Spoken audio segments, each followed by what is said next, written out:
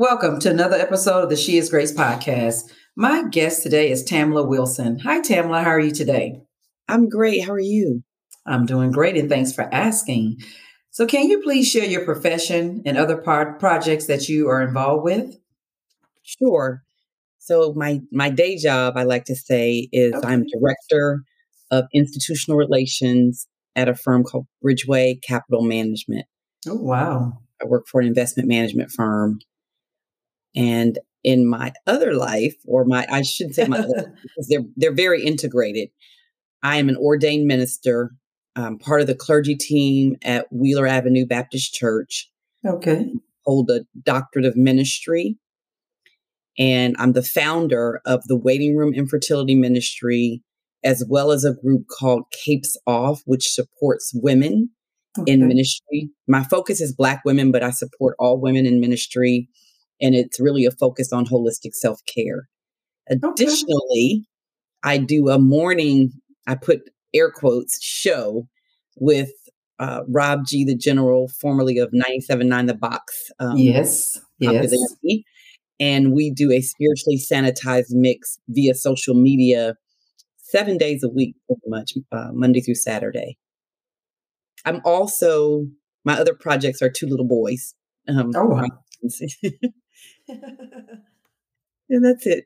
Okay. And I have actually viewed several of your Instagram lives with Rob G as well, and they were very powerful as well. So I know you wear many hats, and God is truly using you to reach his people. So that's good. It's good to hear powerful women and how God is blessing their lives to be a blessing to others. Okay. So can you expound on the waiting room ministry? Certainly. I suffered from infertility. I had fibroids. I married late. And so by the time I was ready to have the fibroids finally removed, because they say, they don't want to remove them until you're ready to have children. And while a lot of women who I applaud are choosing to have children on their own, that was not what I felt God had for me at that time. And so I opted to wait until I was married, and go the route of in vitro. And so I was 40 when I really started trying to have kids, and I learned that I had infertility issues, mostly because of my advanced age. So I gave a sermon at Wheeler, and I gave a little bit of my testimony. By that time, I'd had one child, and I was hoping to have a second. And as I was giving my testimony on faith, I was looking out in the congregation, faith and my infertility journey. And I was looking out in the congregation, and I could see women tearing up as I was Wow. preaching. And I went to our pastor, Pastor Marcus D. Cosby, Dr. Cosby, and said, God's put it on my heart to start this ministry. And at the same time, he had received an email from his good friend, Reverend Dr. Stacy Edwards Dunn from Trinity in Chicago. And she has a ministry or nonprofit called Fertility for Colored Girls. She had also dealt with infertility. And she was telling him, you need to be announcing this. And this is, infertility awareness. And so he told me to go and do. So I created the ministry, founded the Waiting Room Infertility Ministry, and we support people that are on the journey, because it's for men and women, people that are on the journey, and also people that are just interested in being educated and knowing more about fertility or infertility, however, whatever they need. So, Okay. Okay. So do you find that many women are frustrated with the process? frustrated, in pain, angry. There's so many Wow. emotions on this journey. And I've had a couple of people to tell me that this ministry saved their life. Wow. That's So, powerful. yeah, it's very powerful. And you and I, in our pre-conversation, you said something to me that really impacted me. And I wanted to let you know that I was telling you that I'm still, dealing with trying to discern where God is leading me and what my purpose really is. And you reminded me that I'm already working in my purpose, Wow. and that was very encouraging to me. And I shared that with the young lady who she listens to us, in the mornings, but she has a ministry of her own and stuff she's doing of her own. But she was dealing with infertility, and somebody brought her to one of the symposiums that we host every April. And she told me she fully agreed with you. And she then sent me a message saying how when she met me, she was in despair. Wow. And that coming to the symposium had really impacted her. So yeah, there's so many emotions that you deal with. Yeah. Well, thank you so much for that. I forgot I even mentioned that to you. So, I can only imagine wanting to conceive and then God is saying no or wait or not now. And but I think the flip side of it is that it teaches us to be more patient. And I know it's difficult because I haven't had the struggle, but I also realize that I think sometime in different phases of our lives or different lessons that God is trying to teach us or do something with us spiritually, then he always tries to make us focus more on being patient for whatever we're asking for as well. So kudos to you for even starting in ministry. God birthed the ministry out of your, I don't want to say pain, but he birthed this ministry out of you having to wait for your beautiful young men. So it's a blessing that you're here today. In the waiting room seem like it's helping women all over. And then, as you said, men as well. So kudos to you for that. Thank you. So, why are you so passionate about infertility? Infertility. I know you went through it yourself, but why do you think God is really just nudging you to focus on this ministry outside of everything else that you're doing? Well, you said something just now that really we share in the ministry. I tell people, of course, we're going to pray for you to have a baby because that's your heart's desire. Right. But we're also going to pray that whatever God is trying to birth in you, that will come to fruition. So we have one young lady who's now one of the leaders in the ministry, and she will not be able to bear a child. Wow. She can still be a mother. So I want to be quick to say of that. course, of course. But she cannot. But as a result of her journey, she has now lost over 100 pounds. Wow. She has started a business dealing with gut health because a lot of times some of the challenges that we face with infertility are related to just taking care of yourself, and that's not to say you're infertile because you don't take care of yourself, but sometimes you just need to get healthy and be in a good place, holistically. True. And I feel like a lot of times we get so focused on trying to have a baby and what some things we just don't have control over. That was my issue. It wasn't just around patience. It was around, thinking that I had control, that I could make something happen because that's how I move. If I want to see something happen, I go do it. And this is the one thing I couldn't just go do, so helping other women to recognize that, but really helping them to see that God's got a purpose for you. Right. God wants to see something born out of you. And so that has been one of the things that's kept me so passionate is walking with them, because it's also, as you said, around patience, it's growth. It's helping them to mature in their walk. And so that is part of, that's part of being a preacher. I want to help people with that. So it's all of those things. And I do know the joy of being a parent, but I always ask them to think about what it is they really want. Is it that you want to be a mother at all costs? Is it that you really want the experience of being pregnant? Are you okay with, donor eggs or donor sperm? Like, you really have to think about what you want if you're okay with adoption, because like I said before, you can be a mother. Yes. You just have to decide what it is you really want. And that is so true. And, just to hear you talk about it and your passion, you can hear the passion coming through your voice about how you're passionate about the ministry. So your dissertation was on holistic self-care. Please share why you chose this topic and then elaborate on the self-care as well. Sure. So I really thought that I had selected this topic because I saw so many women in ministry that were really working hard and not always taking the best care of themselves. And, as you can imagine, being a woman in ministry, especially depending on your denomination, is not as, it comes with a little bit more of a challenge than it does a lot of times for our brothers. And so seeing what women were dealing with, specifically in my social location, Black women in Right. Baptist ministry. Mm-hmm. That was where I focused my dissertation, because I thought I could be helpful. And it wasn't really until the end of my journey, when I was working on my retreat, which was my project for my dissertation, and I was talking to Reverend Juanita Rasmus. And Juanita said to me, like, I got her on the phone because I wanted her to open up my retreat, and I wanted her to be the fireside chat. And I was talking a mile a minute with her. And she said, "Can we just breathe?" And I was like, Wow. "Okay." Wow. I love it. Just stop right there. Can we just breathe? Yeah. Wow. And so we did. And then we started talking. And the more I talked to her, I realized that I wasn't just doing it for other women. Like, I needed to recognize that holistic self-care was important for this particular myself, Black woman in ministry. And I Exactly. told her that, she had made me realize that. And she told me teachers teach what they need to learn. Right.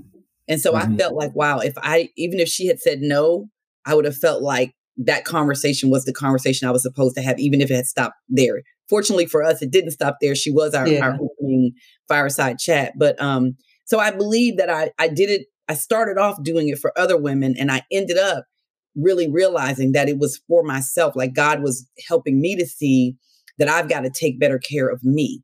And the reason Right. why I really focus on that, and when you're doing a dissertation, you have to really focus and be specific. But I could take this same message into women in corporate America, Right. teachers. If you're a woman, and I can speak from my social location, like I said, Black woman, we have carried so much for so long. Right. Our very DNA is traumatized. People don't realize a lot of times that we carry the trauma that we've experienced from our ancestors. Exactly. So I just thought it was very important, because Black women, we come into areas, we have to code switch. In Mm-hmm. corporate America, we've got to it's a lot more of a challenge to even be a pastor when Right. you're a Black woman, preacher. There's a lot less, and it's not because they're not qualified. It's not because God's not calling them, but the opportunities are few and far between a lot of times. And sometimes as women, we won't walk in that calling fully, because we don't. It's like almost like, Fear. yes, fear, and we don't think there's an opportunity. And Right. so I think when you focus on holistic self-care, then once you're taking better care of yourself, you can also hear from God better. You can Right. hear him clearly. That when you're not super fatigued or sick.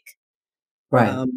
So there are women who literally in ministry work themselves into the hospital.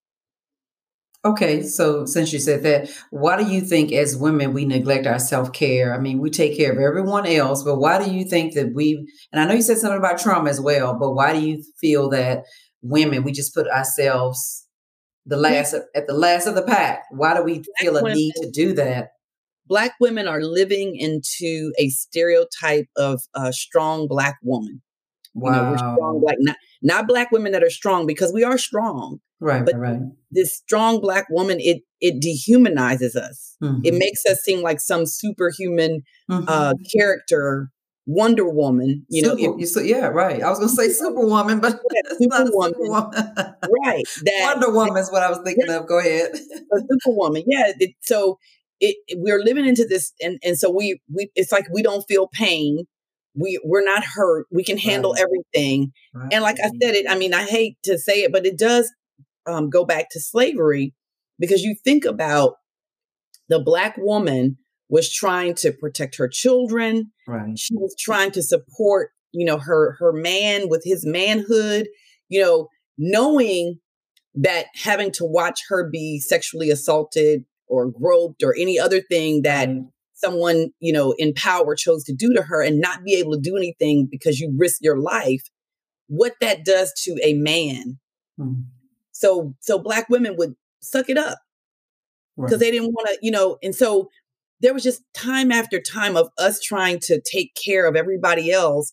And even now, we have these different stereotypes that kind of, you're either, a Jezebel kind of woman, or you're a Mhm. mammy kind of woman, or you're you get, you're dehumanized. You're Right. seen as this one dimensional character that bears, you're a mammy, you can take care of everyone. It's just, so what, I think that we keep living into it, because to not live into it makes you feel like you're letting someone down. You're letting your family down. You're letting Exactly. society down. You're letting your coworkers down. We Right. just Right. carry all this weight, and we've got to stop, because we're killing Yeah. ourselves. And that is so true. And I am definitely an advocate for self care because I truly believe it's very important that we have our quiet moments, that we maintain a healthy mindset, whatever that means to you. I like to run normally, or exercise, try to eat health is right, and then get those still quiet moments to myself. And honor that with God as well. So I think that's all a part of the self care regimen, I would say. So, what challenges have you endured, and how were you able to overcome them or learn from them as well? So of course I had the challenge of infertility, and that was a to me, the lesson I got from that was to realize that God is in control. Right. And then I am also, I didn't want to be a single mom. When my doctor asked me at 39, she said, "You got to make a choice. Do you want to be 50 with no Mm, kids, or 50 and a single parent?" And I was like, for me, I don't like either of those options. But right. now here I am, in my 50s and a single parent, because I'm divorced. And Right. that brings its own set of challenges. It was very hard for me to make the decision. Hmm. And I have two young sons, and I'm doing my very best to make sure that they are raised, the way I want, as God would have them to be raised, as Christian young Right. men. And Right. so, again, I've had to learn that God is in control, and to trust Him. Mm, I'm doing my best, but I'm trusting Him more than I'm doing my best, because my best is nothing compared to His. And so, exactly. just trying to, give them love, give them balance, discipline, and but also making sure that I'm present, with Right. That's not, key right there. Right there. yeah. Presence. Present. Mhm. Yes. Go ahead. That, because I can make the lunches and pick the clothes out and help with the homework, but if they don't get some of my actual time where I'm just focused on them, right? So that's, Right. something I really work on. Um, and I'm just learning that every day there's gonna be a challenge. There's always gonna be a challenge going on, but Right. it's all in how you prioritize God, and prioritize your time with Him, and your focus on Him, that will help you Right. through the times that get challenging and tough, remembering that God is He's still God, no matter what you're doing, Right. no matter Right. what you think Right. you got going on. Yeah. Yes. And I do like the fact that you said that you have to trust him with your being a single parent and a single mom. And then because when we trust him, then I'm not saying things are going to be always peachy or things seem to be a little easier when you can trust him in your parenting skills on what you need to be doing, how you need to approach this one, how you need to approach that one. But I like the fact that you said that you have to put him first as the trust factor in your life before you could even parent your son. So that's key right there. And then learning and growing from challenges, like you said, we have them daily. We have sometimes one day for me is so many different challenges coming my way. But if I don't wake up in the morning, have my prayer time or have my devotion time, and then I notice my approach may be a little different if I'm not my spirit man is not built up with the normal things that I do in the morning to get myself ready for the day. So yeah, but I do believe that with experience, um, that there comes growth. So any challenge I have or any experience I'm going through, that there's some type of growth that should come from that challenge or experience in life. And that's how we grow and build our spirit foundation in Christ. Do you agree? Absolutely. Absolutely. Yeah. Okay. So please provide encouragement for women. Any topic or any route you would like to take at this moment? Well, of course, holistic self-care. So I believe that we need to focus on the positive. And for me, that means, putting my focus on God, trusting Him. And I would encourage anyone listening right now, whatever day, time, or whatever this is, you're not hearing this by accident. So prioritize God, focus on the positive, and then your problems will start to get smaller. Not literally, but you will feel that they're smaller, because there's a saying, it says, stop telling God how big your problems are and start telling your problems how big your God is. Yes. So focus Yes. on God, right? And then Yes. else seems to, you can deal with everything else. And so that will be my encouragement. And that's through reading the scripture, praying, having quiet meditation time, Right. whatever it is you need to do to get your spirit centered and focused on God. Right. Wow. Well said. Well said. And so, lastly, did you expect to be where you are today? If you look back over your life, did you expect to be where you're at today? I mean, ministry, you're doing some amazing things, you're focused, many projects. So, did you expect, and then great profession as well. So, did you expect to be here today? No, I did not. Wow. So Wow. I knew you was going to say that, but go yeah, no, ahead. it's so funny because, first of all, when I got through with undergrad at the University of Texas at Austin, I never thought I would go back to school at all. I never thought I'd be getting a postgraduate degree, much less a doctorate.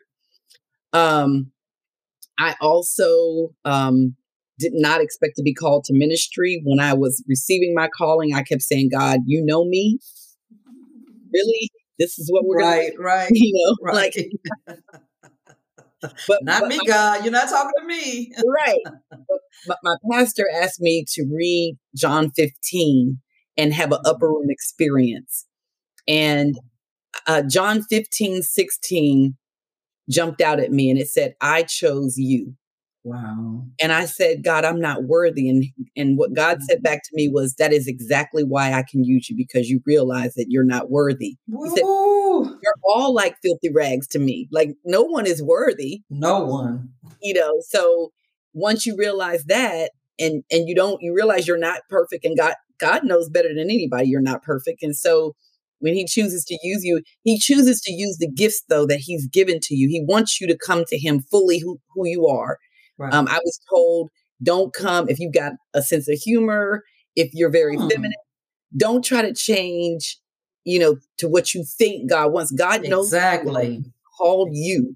Right. So yeah, I didn't expect it. I'm loving every new thing. I live my life very open.